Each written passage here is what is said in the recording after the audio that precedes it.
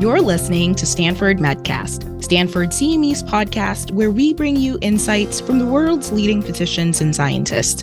This podcast is available on Apple Podcasts, Amazon Music, Spotify, Google Podcasts, and Stitcher. I am your host, Dr. Ruth Adubuya. This episode is part of our Hot Topics mini-series. In this episode, I will be talking to two experts about the impacts of ChatGPT, both on learning and in clinical medicine. I started my conversation with Dr. Victor Lee. Dr. Victor Lee is an associate professor in the Graduate School of Education at Stanford University and leads the Data Interactions and STEM Teaching and Learning Lab. He earned his doctorate in learning sciences at Northwestern University.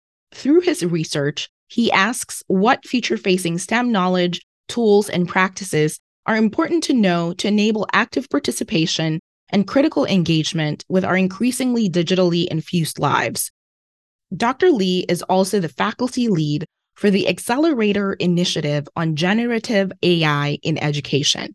Dr. Lee sits on the editorial board of several leading journals, including the Journal of the Learning Sciences and Cognition and Instruction. He is a past president and elected fellow of the International Society of the Learning Sciences. Victor, thank you so much for chatting with me today. Thanks for having me. I want to start with basic definitions. We've heard the terms ChatGPT, AI language model. Can you start with defining what is ChatGPT? ChatGPT would technically be considered a chatbot, and other versions or other types of chatbots that you may have heard about are like Google's Bard or also Microsoft Bing, which uses similar sorts of underlying technology. But the whole premise is it's technology that you can talk to by typing, and it gives very relevant seeming responses. Our conversation today is really to focus on AI technologies like ChatGPT and its implications within education. How can AI technologies like ChatGPT be utilized in education?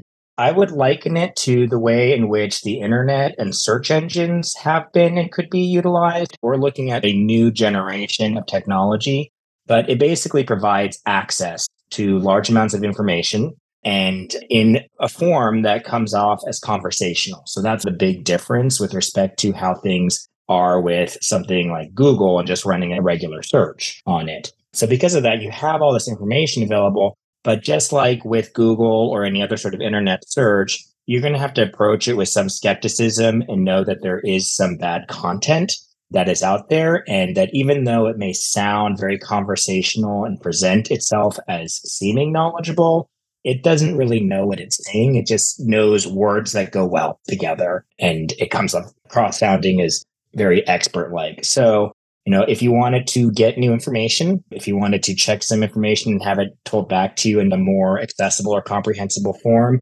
if you wanted it to help you generate things that you had to spend a lot of time writing, such as example cases or documents or letters, it provides a very reasonable starting version of that upon request. And I have had the opportunity to play around with that idea. If you input some information for an email and it can generate some things for you. I think one of my own personal experiences was I'm currently in a master's program, and I remember getting an announcement from them about how Turnitin can now detect ChatGPT as part of its plagiarism detection services. I'm curious to get your thoughts on that, given how you've defined how AI can be useful in education. We're beginning to see more instances of incorrectly identifying cheating. So saying somebody used AI-generated text when they actually did not. And that is one of the very serious concerns that should be considered in the use of it. But also with technologies like Turnitin or other things that attempt to be AI detectors, AI text detectors, it can be outsmarted. They are trained in a similar way to other sorts of large language models. And so they really rely on what information it's been given. So if you give it something a bit different, it can be thrown off. So what it means then is we need to think a bit more about why are we concerned about these notions of cheating, and what would it mean if we restructured the educational experience so that way that's not the main focus, that we don't make our determinations on how thoughtful people are based on how well they can write a particular form of essay. I really like looking at this as an opportunity for educators to take a step back and really think about what success is for the student and what is the grading process and what is cheating. So I really appreciate that context. Another terminology that I've heard has to do with artificial hallucinations, which obviously in the clinical world, hallucinations mean something completely different. First, could you define what that is? And then the follow-up question is, how can this phenomenon impact the integration of ChatGPT into medical curricula or usage for medical students? Hallucinations, similarly, for when humans have hallucinations, we consider it as describing or presenting something that by our metrics of reality was not really there. So an AI hallucination would be generating incorrect information. In the academic realm, if you ask for references for certain research studies or papers, it does make some up because the model is very good at structuring things in the way that a reference would look like and putting in the appropriate names that would be associated with that type of clinical work or some of that research. But it will completely create papers that have never existed. And so hallucinations are a name for that phenomenon and this persistent risk of misinformation or inaccurate information. I do have concerns, as do others who are a bit critical of AI, about this notion of hallucinations, in that, again, this is a very fancy pattern matching machine. It's not truly thinking. And so if we expect it to judge correctness or factuality, that's really not what it is built for. With respect to medical education, what we need to really think about is how widely known are these hallucination phenomena and these misinformation and accuracy concerns amongst all the people who could be using it? And are people being vigilant with respect to checking and monitoring that and keeping everyone accountable for going to really trusted expert sources who have human insight and knowledge and experience that an AI technology just simply can't? That's helpful to know that it's not an accuracy machine. And I think that whenever we have conversations around AI and ChatGPT, there's always this concern about it taking over the role that humans play. And what I heard you say is that there will always be a role for human moderation in this process because it is a pattern recognition system. Absolutely. And thinking about medicine as a context, it's a very human practice. It's humans trying to help other humans using the best knowledge available and the best recommendations possible. That's fundamentally human work that we do. AI is a nice enhancement, but it's not a replacement per se. It'll change the things that we need to do with respect to the amounts of it or how much we need to be concerned about it. So the analogy I would give is we now have autocorrect and spell checking technology on our mobile phones and our word processors that make it so that many of our typos and errors can get corrected. Of course, there are some very funny mess ups that come from that same technology. And so when we realize that the text messaging system changed what it is that you wanted to say because it did not recognize the word, we need to have that oversight. But it means that also we don't have to spend extra time and energy in large amounts making sure that we've spelled everything perfectly while we're composing it. So that's a change that we're looking at, but you still need to have the human oversight because it's something that helps humans to do what humans do, but it's fundamentally the humans who are doing that core work, which is expressing self, communicating, forming relationships, etc.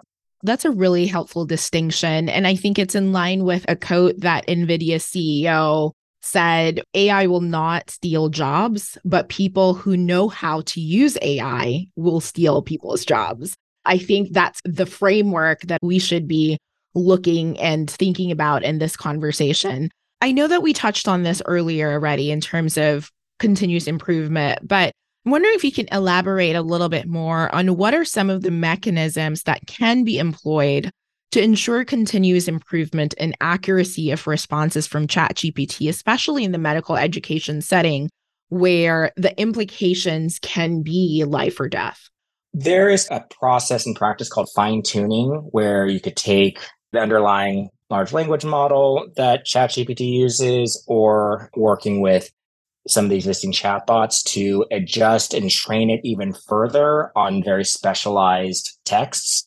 So that is one mechanism and one approach just to add or strengthen the likelihood that certain topics and words are appearing in frequency in certain ways when it responds. Regardless of that as being another process to enhance the technology itself, I firmly believe humans must always be in the loop, especially with high stakes decisions. And this needs to go beyond what do I think in this individual case for a patient, but also with larger groups of people. What is represented in there is a product of what text it has worked from in the past. And the reality is that not everyone's voice exists on the internet in the same forms, in the same ways, in the same amounts. And that is reflected in the technology. So we need to be thoughtful and critical about what this can do and what it does represent.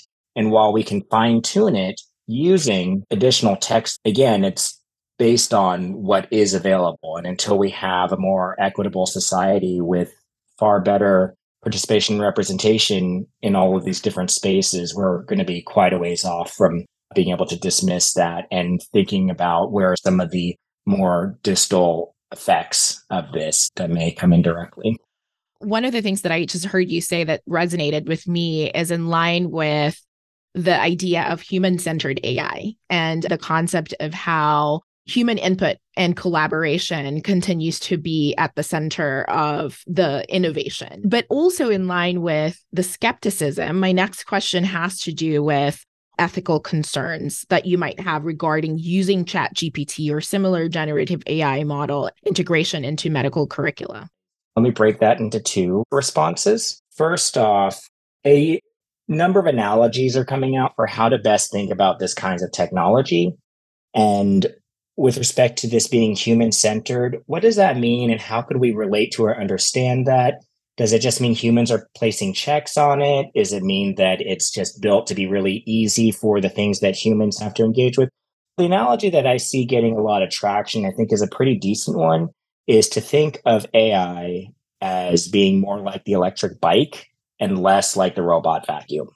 The robot vacuum means that you aren't really doing the vacuuming anymore. You just give it to the technology to do. The e-bike is something that greatly empowers, but you're always in control. You're the one that pedals, that lets you go faster. You steer, you choose the route on that. So that's a way to think about how can we maintain human centeredness. So it's not about just trying to replace. We all can imagine and maybe have read some of the horror stories where robot vacuums mess up or cause more damage in the home than actually solving problems. Whereas e-bike, we can appreciate that we can still get exercise, that we can get to places we want to faster, that we can make decisions in the snap moments about safety, about how we want to have the biking experience to go. So that's a way to think about human-centeredness. I really like that. That crystallizes things. Credit due. That's an analogy that's circulating a bit in the field. The ethical concerns that we want to think about, I'm hopeful still that the introspection that especially American society is taking part in continues, and thinking about where there are biases that exist in many different forms. So while I am myself not a medical practitioner, I have seen a number of studies and reports about who's represented in medical textbooks. When you look at dermatology, what skin complexions are included in there? How do implicit biases based on perceptions of different groups lead to how we conceptualize who is in pain and how severe their pain is? And I think that there's a real risk here ethically of reproducing those by relying too heavily on something that's trained on these data and is not up to date, because it takes a long time to build and train these models. And you have to use stuff that's already existed in the past to have that sheer volume of it. So I do think that with respect to medicine, aside from risks of just simply inaccuracies and out of date medical information, that it would serve to reproduce existing biases that have existed and that communities have known have existed. It also, by virtue of not necessarily having everybody represented different sets of values and perspectives and experiences with medicine, the medical establishment may not necessarily be in there. And how would a patient actually interact? Really, it's a patient who is a conglomerate of the people who write actively on the internet. And that's a very particular population of people. And if you do work outside of the United States or in areas that have even more visually different cultural differences that we don't necessarily know nor have that documented in writing. And so if we tend to be too reliant on the AI technology, we're at risk of being very naive or very myopic with respect to how we see things, which are much more nuanced and complicated. It sounds like there is something that everyone needs to be on the lookout for, be aware of, especially in medicine, that as we revise content or as we use ChatGPT for case-based learning, for vignettes that are used in education, that we're aware that it does not introduce or reinforce existing biases. My last question for you is around faculty. I think that we're in this age where innovations are fast and furious and emerging. How would you approach faculty who are resistant to using ChatGPT and similar chatbots, many of whom believe that the platforms threaten academic integrity? What would you say, and how would you have that conversation? First off, chatbots is just one facet of this new genre of generative AI technology. If we think just about ChatGPT and chatbot sorts of text-based technologies, there's a sort of inevitability here in that we can't really turn back this massive tsunami that is coming. And students are going to use this anyway. So could we look at this as the opportunity to use it in the most productive and beneficial ways for their learning and for them as future practitioners? So I would make an appeal on the basis of that. I would also gently question them about what is so important about the specific assessment forms, whether it's written essays or briefs, that make that the best or only way to know what students know or see what sorts of progress have been had, and to empower them to think that this is actually a very neat time to be creative and exploratory. The other thing is that there's fear about academic integrity, there's fear about cheating. It's actually an area that I'm doing a little bit of research on right now. And while we're still processing the data, there's very good moral compass we're seeing with respect to what people feel is and is not acceptable. And when there are things that seem like they're a bit slippery, there's larger factors to look into as to why is that even the case. We're not blank slates and simply sponges. It's a complicated process by which we learn and how we can best leverage the scholarship on learning. And we might be creating situations that are just causing more stress, affecting people's health and well-being, and ultimately just not letting them have the time or space to do the meaningful learning. With respect to academic integrity, I would say it's not as dire. We're not seeing evidence that it's as dire as the headlines and the pundits are saying, even just from our current empirical work in the projects I'm part of. I think it's also a chance to revisit and ask why we do what we do and how can we all work together to make something really amazing happen for the benefit of future clinicians, for future patients, and for our own work as educators, where we can actually find some ways to streamline things so we can really invest as much time as possible in the things that we love and that really need a direct human touch. I think that's a great call to action for clinicians, for educators to stay curious and stay engaged in exploring how this can be another tool in our quiver. So, Victor, thank you so much. This was very informative for clinicians and educators as they navigate what is ChatGPT and what are the implications for education. Glad to be here. Thanks for having me. A couple weeks after my conversation with Dr. Victor Lee about the impact of ChatGPT in education, I had the opportunity to chat with Dr. Nigam Shah, and I specifically wanted to chat with him about how ChatGPT might potentially change clinical medicine and healthcare delivery. Here's a short bio of Dr. Shah and what he had to say. Dr. Nigam Shah is a professor of medicine at Stanford University and the chief data scientist for Stanford Healthcare. He holds an MBBS from Baroda Medical College in India, a PhD from Penn State University, and completed his postdoctoral training at Stanford University. His research group analyzes multiple types of health data such as EHR, wearables, web blogs, and patient blogs to answer clinical questions, generate insights, and build predictive models for the learning health system. At Stanford Healthcare, he leads artificial intelligence and data science efforts to advance the scientific understanding of diseases, improve clinical medicine practice, and orchestrate healthcare delivery. Dr. Shah, thank you so much for chatting with me today. Oh, absolutely. This is a fun topic. People have been wondering, speculating about the impact of ChatGPT across multiple industries. And so today, hoping to unpack its impact in clinical medicine. Can you tell us what are some of the ways that ChatGPT is currently being utilized in clinical medicine? ChatGPT took the world by storm around November of 2022. And as far as I would say, it is not formally being used in clinical medicine. And I say formally because you bet all of the residents, physicians have tried stuff. I've put in my own questions, about my own care into ChatGPT just to see what it says, not really informed decision-making, more for entertainment value. For our listeners, the thing that I really want to convey is that ChatGPT is one software application that runs in the web browser that can use one of a few large language models in its back end. It can use GPT 3.5, it can use GPT 4. It's important to make this distinction because ChatGPT is like a user-facing thing, and then it has an engine inside.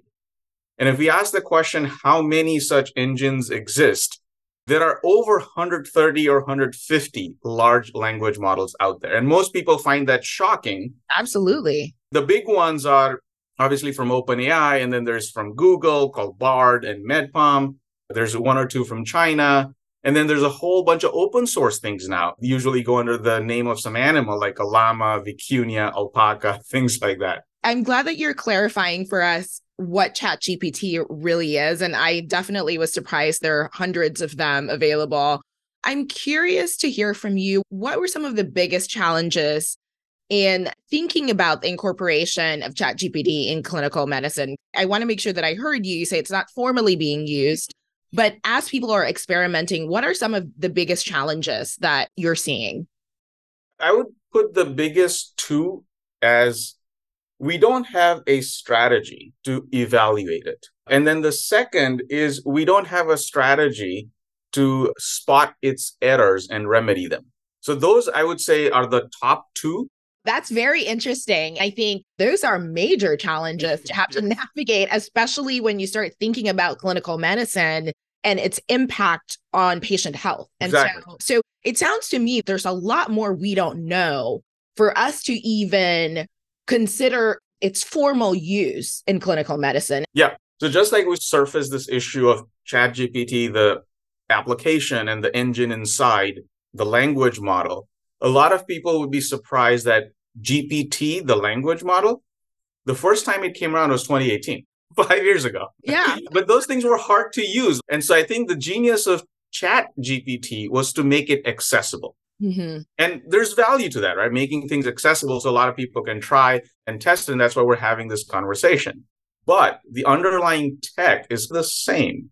It's based on something called transformers that Google released open source in 2018. And so it's really important to have this distinction because since November 2022, we're all trying this out. And the general version of the study that you might encounter is that, I used ChatGPT for these 5 things and it looks good. Let's use the analogy of driving. So driving is an activity. There's a human and a car, usually, or let's just stick with consumer driving. And we send the human to the Department of Motor Vehicles. Mm-hmm. and they take a multiple choice knowledge test. We send the car, or not we, the company that makes it sends the car to the National Transportation Safety Board, and then they do some crash testing and rollover testing and all of that stuff. Then we put the car and the driver together and take them for a road test. We don't send the car to the DMV to take a multiple choice exam. See where this is going? I do see where it's going. So what we're doing right now is we're taking the car, in this case GPT, sending it to the DMV and have it take the exam, the USMLE or whatever, some board or what have you. And if it passes, we declare that thing is fit for medicine. Yeah. It's equivalent to sending a car to the DMV, have it take the multiple choice test, and certify it as safe for driving. That is equally absurd. That's a really helpful distinction in terms of where we really are in the process of this being a thing in clinical medicine. I'm wondering, as people are thinking about the different ways that it can be potentially used in medicine, are there some specific medical specialties where they forecast that it might have more utility? So let's take a step back. Instead of medical specialty, Okay. because they keep changing. Today we have this many, tomorrow we might have a new specialty. Let's focus on the task that these specialties have to do. Excellent. And we can break down the tasks into summarization of information and generation of information. Mm-hmm. So for example, if you have a message from a patient asking something, you have to generate a paragraph to respond. Mm-hmm. That paragraph did not exist and you have to create it. But if you're in the hospital and you're doing handoff from day shift to night shift, there's the entire day's worth of events already recorded in the EHR, and you have to summarize them for the night shift. Mm-hmm. Or when you're referring a patient from primary care to specialist, there's a whole course of history of present illness that has to be summarized for the specialist to appropriately accept the patient. Mm-hmm. So I like to make this distinction because language models are great at summarization. They tend to make fewer mistakes because they have guardrails in the form of the prose, the 1,000, 2,000 words that they have to then summarize into 500 words. Mm-hmm. Whereas generation, all bets are off. The whole point of generation is to create things that did not exist. Language models create things or create the words based on the general patterns of what words go together. And so they will make stuff up, otherwise called hallucination or confabulation. Mm-hmm. And there's no guarantee that it will be factually correct. And as we think of use cases in medicine, like I would say summarization use cases have way more potential and in shorter time for us to be able to figure out, is it working? Is it useful? What can it do for me?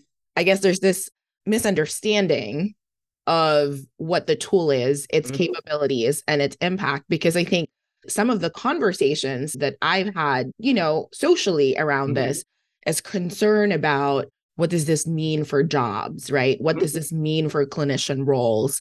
Is this AI thing taking away jobs and roles and all of that? What's your response to that question? Yeah, so naturally, these things, particularly the user interface, gives it this magical veneer of these things are amazing. They can replace a human. I think those fears are overblown. I would go as far as to say that there will be certain job functions of people that will be replaced, and for good reason. Yeah.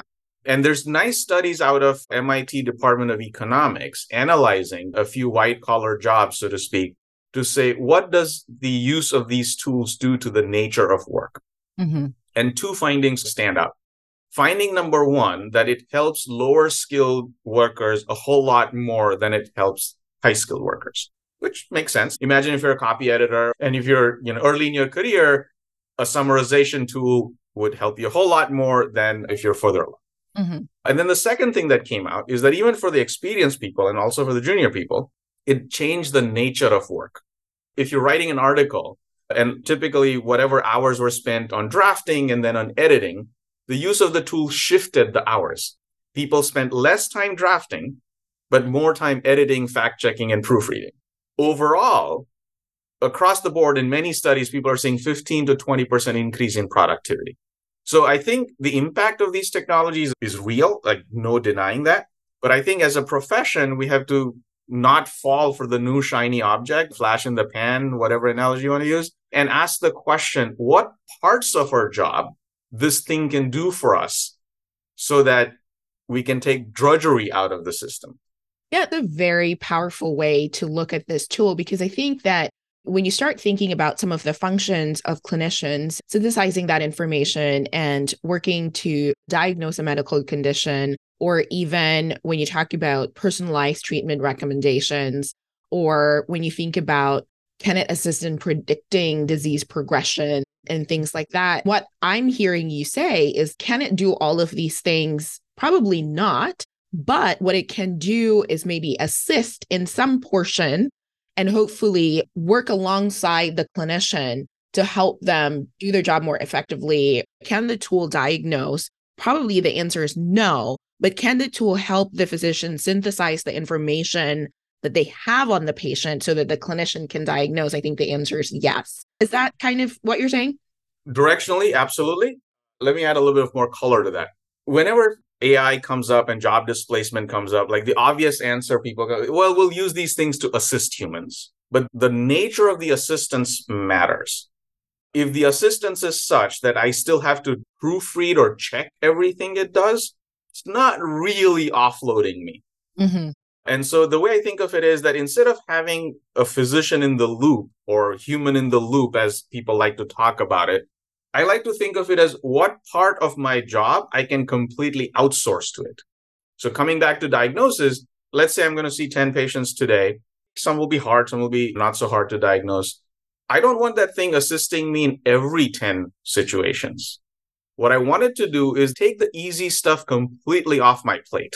So let's go to imaging as an easier to grok analogy, which Dr. Kurt Langlotz, one of our radiology professors, talks about. When he comes to the morning for his shift, there's like 100, 120 x-rays from the night before that he has to go through. Mm-hmm. And typically he'll go through them in sequence. It doesn't take long, and maybe he's done in 3 hours, 2 hours, what have you. But for the simple stuff, as in normal x-ray, Mm-hmm. can we just have an algorithm that just goes through, okay, is it normal or not normal? If it's normal, like we're 100% sure it's normal, don't even show it to the doctor. So then when Dr. Langlotz shows up, he only has to look at the 40 that are not normal. So we have to think about work differently.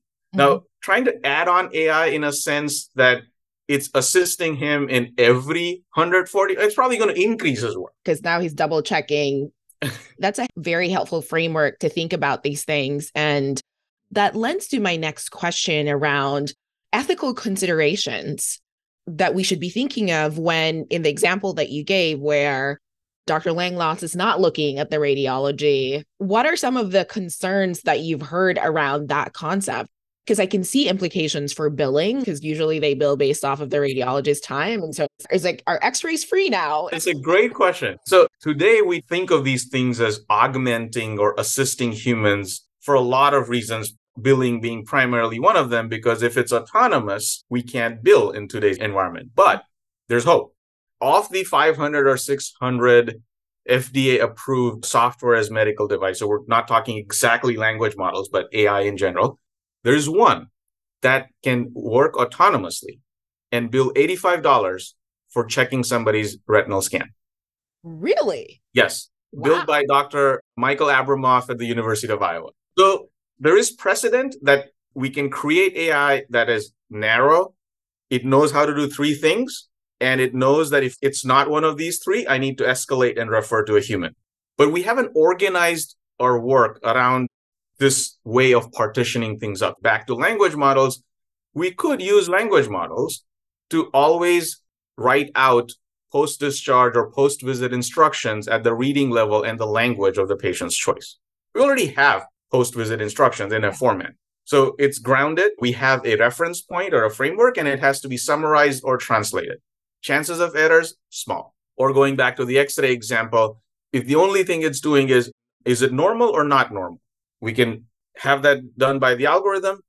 We can then ask questions about billing. What are we going to do for this job role that the normal X-ray reading is now, say, $1, whatever. We can then test its safety. Have it do the past 1,000 X-rays and see how often it makes a mistake, which then allows us to set a risk tolerance threshold. it then also allows us to test it for bias. And is it getting the assignment of normality wrong for people of a certain type or certain diseases or taken by a certain kind of machine? But if we define the role to be constrained, it lends itself to thinking about regulation, evaluation, billing, all of those things. Mm-hmm. Right now, we're viewing these things as general replacements for humans, and they're not ready. Does it feel a little bit like the Wild West in terms of what's happening in the AI space or even with language models where everybody is just interested in what's the next new thing? And so there's no strategy. Yeah, absolutely. So I think it takes the whole notion of the wild to a whole new level. Yeah. And just to paint the comicality of the situation. So there's 180 or so professional medical societies, give or take. Each and every one is probably having a position statement on how thou shall use GPT in your work. Mm-hmm. There are multiple engineering professional societies that have issued proclamations on how thou shall live life in the regime of GPT. Mm-hmm. Every journal has a review and multiple perspective and opinion pieces, almost all of which is based on anecdata. Oh. So it is, in some sense, a mad rush to be first. Mm-hmm. And the thing I would caution our listeners against, that it is no fun being first if you're wrong. Is there work being done to create the strategy, to build the frameworks, or do you see that as something that will happen in the near future? No, it's already underway. Multiple societies are working on it. So the National Academy of Medicine just launched what they call AI Code of Conduct, which is broader than just ChatGPT or a language model. There are multiple health institutions talking to each other, trying to figure out, imagine a triangle where one node, one vertex is building these language models, and ChatGPT being one of possible 100 of them. Another vertex being verifying their claimed benefits. And then the third being deploying them in health IT systems and asking, did they deliver as advertised? Mm-hmm.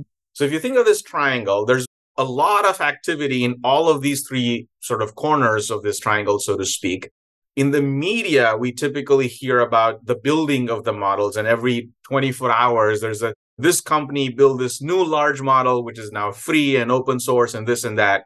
On the verifying benefits side, I think that is where we as a medical profession need to focus and get away from these anecdata experiments where I took the pediatric board exams, 5 questions, and submitted them to ChatGPT, and look, it got 4 out of 5 correct. I was like, I think 100 papers have been written and we can move on from that now.